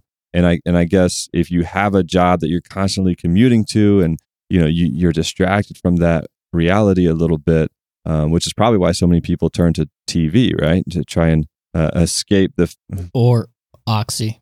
Right. Yeah. Exactly. Well, it should be no surprise that as suicides climb, the predominant place that they occur are, well, first and foremost, rural areas. But when you control for poverty, suburbs are the most likely place that you are to kill yourself. Which maybe brings me to this final point about why these places suck, without getting into this final point, which I'll do in a second. But like, suburbs aren't safer. This is one of the major motivations, again, that I see for people talking about why they wanted to move into suburbs in the first place. And I think it's because they've been sold this image, and everything about the suburbs is really designed to sell you something. And I'll get to these stats in a second, but I want to introduce you to the idea of the 20-minute house. So this is something I alluded to earlier, and really ties in well with our old friend Edward Bernays. The 20-minute house, is that kind of like how William Levitt could build 150 houses in a single day? No, it's not. That has nothing to do with how many houses you can build in a day. I mean, if he was doing one at a time, that probably comes out to about 20 minutes or something. I mean, I don't know, Dan. You pull out the calculator and you figure that out. I'm gonna read. Okay. I'm gonna read a passage on the 20-minute house from this same book, Suburb Nation. The 20-minute house is not a derogatory label. Quite the opposite. It refers to the fact that a house has only 20 minutes to win the affection of a potential buyer, since that is the average length of a realtor visit. The building industry has responded to this phenomenon by creating a product that is at its best for the first 20 minutes that one is in it. Specifically, the house is usually organized around a tall great room, from which immediately upon entering, the potential buyer is astounded by partial views of almost every other room in the house. The disadvantage of this organization is that there is no acoustical privacy for the individual rooms, something that, of course, is not discovered until after moving day. Similarly, because so much of the budget is spent on the front of the house, much to the detriment of the street space, the back of the house ends up being a few sliding glass doors in a dead flat wall, such that the backyard offers no privacy either. You exit the rear door to find yourself completely exposed in a windswept lot, directly visible to the occupants of 5 other houses identical to your own. I think this really epitomizes the suburb experience for me, at least in terms of the architecture and housing of that living component of the sprawl that we were talking about earlier, Daniel, and that these houses so often aren't designed with people in mind. Just like we're not designing these suburbs with people in mind, we're designing them around cars. These houses aren't designed around people, they're designed around consumers and generating something that is a product, first and foremost, that will be sold more than a living space or a place for people to live and build a community. And this different way of thinking, and it's subtle at first, but the more you think about it and the more you look at these places, the more obvious it becomes. The difference is that a product has no place. It doesn't care about where it's dropped. It doesn't care about the larger content of its community. It doesn't care about anything that extends beyond the confines of the property line, things that increase its street curbside value. So when you look at these houses from the front, this typical McMansion style of building, it's very impressive. But behind that is cheap stucco. The architectural decisions don't make sense. You don't have usable space inside. There's no such things as continuity in the flow of the house. There's no privacy. Things are much cheaper and start degrading and breaking down. And you realize very quickly that you haven't bought a place to live, a place to grow up, a place to grow old. You've bought an appearance. Something that you can look at from the outside and appreciate, gaze outside your front windows and see your neighbors are similarly successful to yourself, but inside it's a hollow, unthought place that you eventually get upset with, frustrated by, pushing not only just the frustrations you feel on the road itself as you drive from place to place, from work to home to eat, back home, and on forever, chauffeuring around your family, your kids, and never knowing exactly why you're here. And maybe that's why we move so much, because we're always unhappy with these places. They're never what we want. And we're always searching for this thing that, well, we know what it is. When we close our eyes, we can visualize this, see this community. But for some reason, we keep avoiding that. We keep buying these same boxes. These houses are designed with consumption in mind, first and foremost. Just like Bernays suggested that in order to sell products like pianos, we should change the very way that we design our houses in order to build music rooms and leave a place for piano. These houses are just giant empty places to put our hopes, our dreams, our trappings of success for people who come visit us and leave vast amounts of room for all the knickknacks and consumer products that we acquire in our quest of trying to fill this hole in our heart that is created by this lack of community from the very places that we choose to spend our lives. I want you to think for a second just how disruptive these communities are. Not only, we've talked about this lack of flow from place to place, how you have to drive, how things are subdivided, how these giant roads act as impenetrable rivers, more or less. But I also want you to think about, for a moment, this lack of flow across time. In the past, somebody who lived in a traditional neighborhood, somebody who lives in a European-style village or small town, you are born into a house. Maybe you die in that house. This is oftentimes the case. You might live down the street, you might live in this community still, but the house that you eventually come to own, you spend decades at. Until you're an old person, until eventually you can't care for yourself anymore, and then somebody from your family moves in, or you find yourself in an assisted living care until you eventually pass away. Can you imagine that in a suburb? It's not even physically possible. When you're young, you buy a starter house, but it's too small to put your family in. It's in a bad school district, but it was the only thing you could afford at the time because the American housing market is pumped up by people using these as investments, not as places to live. Okay, you're having a family. You're trying to move up in life. So you move to this house in the nicer school district. Maybe it's more than you can pay, but it's something that you think you'll be there for a long time. You can raise a family. You move in, spend some few years there, but the school district starts going downhill as your kids start getting older. That often happens because municipalities, they start running out of money because this neighborhood is not brand new. So they have to divert maintenance funds to all these problems that they didn't foresee for the lack of growth. And it has to come from somewhere. The taxes go up or the quality of the schools go down. Okay, so you move again. That's a little bit of a loss, but you keep going. Now you've moved 3 times already and your kids haven't even moved out of your house. You imagine one day about moving to a smaller place, something that feels more like a community, something that you're trying to figure out, but this neighborhood's nice, it's in a good school district, so you stay there. Your kids go to college, they move out. Finally, you can buy that home that you're going to retire in.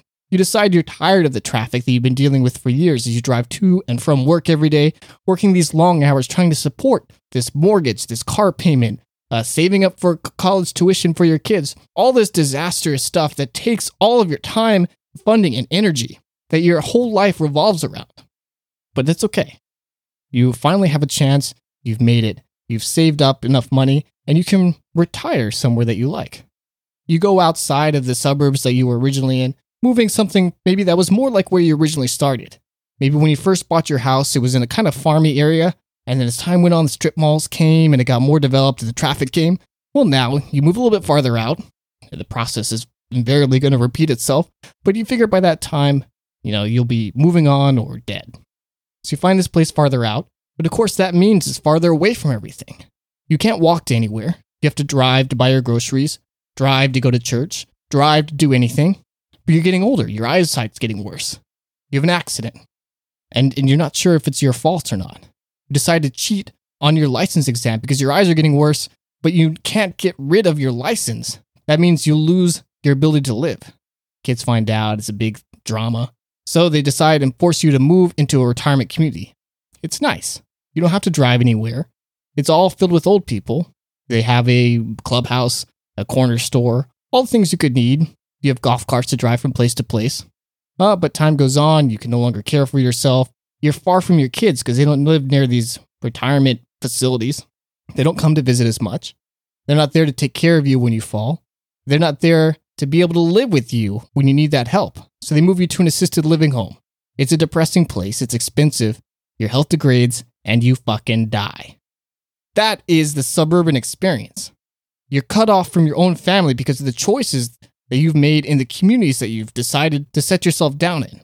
In a typical traditional neighborhood, your family would be close by because the community they desire is right there, because the work that could support them is right there, because everything is there. When you lose your license, it's not a death sentence. You can still walk downstairs. I see it on my street. 80-year-old women going down the bodega coming back with these bags. They will be living in this same apartment until the day they die, probably.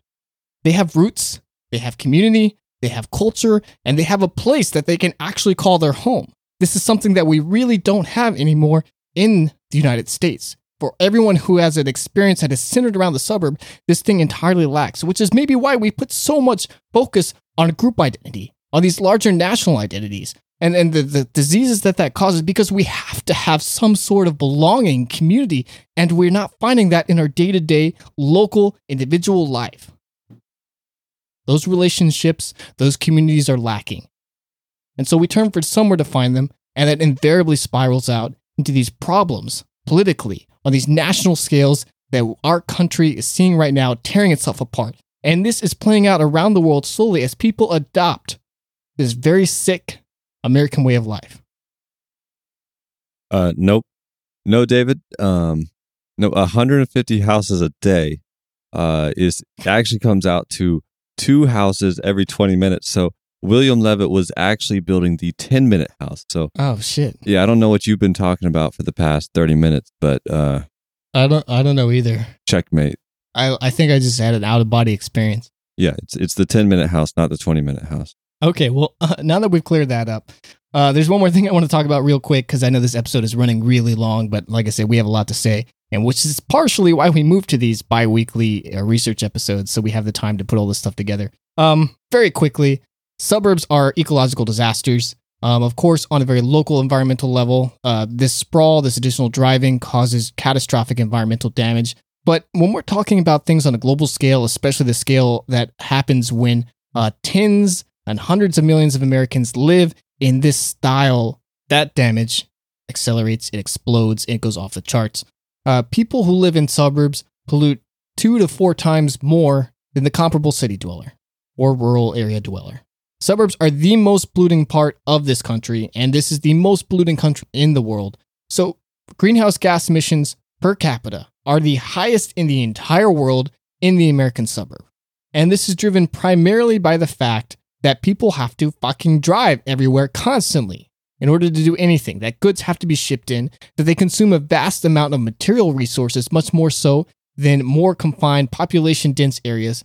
And this is not even counting the additional greenhouse gas emissions that occur from all that asphalt and pavement and that is put down. These suburbs are quite literally, if we ignore everything else, just this environmental damage, the suburbs are quite literally destroying the earth. Well, I just want to mention the catastrophic land use. Land use is one of the major causes of climate change.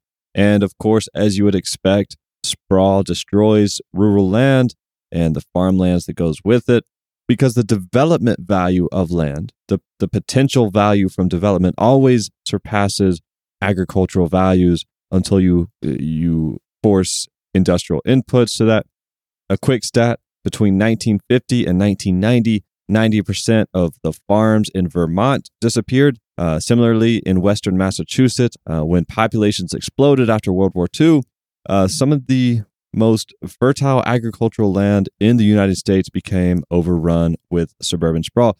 Planners panicked, and in an attempt to preserve the rural countryside, they passed zoning laws that required developers to build large minimum house lots and other laws that effectively separated the uses of buildings, like we've talked about. The idea was that, well, if houses had to be built on large land lots, the countryside would be preserved. But instead, it just meant that houses overran farms, and the land between them got used for nothing, as it was too small for a typical farm and too large for the family living there to manage it. So sprawl, which the laws intended to halt, actually intensified as a result. Beautiful. Truly a disaster. It takes the worst components of city living and the worst components of rural living. I just realized I forgot to mention those crime stats. Basically, I'm just going to very quickly summarize that. If you live in a suburb, you're more likely to die than in rural America or most of the major cities in the United States. This is because, one, there's just as much violent crime, if not more, in suburbs. There's just as much non-violent crime, if not more, in suburbs than in even the most violent cities. There is much more road deaths in suburbs, and there's surprisingly almost as many pedestrian deaths and way more pedestrian deaths per capita in suburbs, partially because these things are designed not with pedestrians in mind. So You're more likely to die in a car accident. You're more likely to get murdered. You're more likely to get mugged. You are more likely to kill yourself. The suburbs are the most dangerous place that you can live and raise a family. And the old idea of the city being a dangerous thing has not been true for decades. It is an old holdover. And when you tell your family that you're moving to the city and they're like, oh, it's be safe or whatever, they're just living out on outdated information. They are in far more danger than you are. So that's something nice to take home over Thanksgiving. You can let everybody know that. Yeah. Really make you popular at the dinner table. I am so popular. So let's close this out. This is a very heavy negative episode, though in not a defeatist kind of way like a lot of things are. Like when we talk about the end of the ocean because it's deoxygenation, acidification, whatever, I look at that and I'm just, oh, fuck, what do I do? Nothing. But suburbs are actually a very manageable problem. Like we can deal with this. This is something that we can really deal with and actually should be something where we focus a lot of energy on, because as you fix suburbs, you fix a lot of other problems. You start rebuilding community. You start reducing environmental impacts. You start spurring the economy. All these things end up having great positive side effects. So, and they're very manageable. It's not an impossible task by any means. There have been several successful attempts already to revitalize various suburbs. There are projects going on the way right now to revitalize various malls. Projects also revitalizing cities. Detroit has seen great success in that so far, and it's continuing. So if you want to move to Detroit, you should get it now before the real estate market heats up even more over there. But there's a lot that can be done. And a lot of this centers on changing some laws, adjusting zoning. A lot of small towns, like I mentioned, are now redeveloping their city centers, finding a lot of economic value in doing that. Yeah, that's true. Although, unfortunately, a lot of it is in the name of gentrification. Yes. Without including those affordable units and, all the things that go on with gentrification. No, that's a good point. And it's a lesson that cities have learned, that you have to mandate a certain percentage of units being set aside as affordable housing units. But because the mandate in revitalizing a small town suburb is not the same as revitalizing a city, they usually leave that out because their first and foremost objective is to raise property values. And setting money aside for more affordable housing does the opposite of that. But that's because they're also ignorant, because adding these more affordable housing units increases the variety of stores that you have open in your area, which spurs further economic development and more housing development in a mixed-use way beyond that. So they found actually those are economic benefits, and it doesn't just behoove you to have a bunch of homogenous rich people living in the same place. Even not talking about the empathetic nature and the psychic ability of all of us to survive in a world like that. So being sure that we're developing things like multi-use, understanding that people actually do enjoy walking places when they have places to walk and can do so safely in a beautiful way. The way that we design our suburbs are just awful.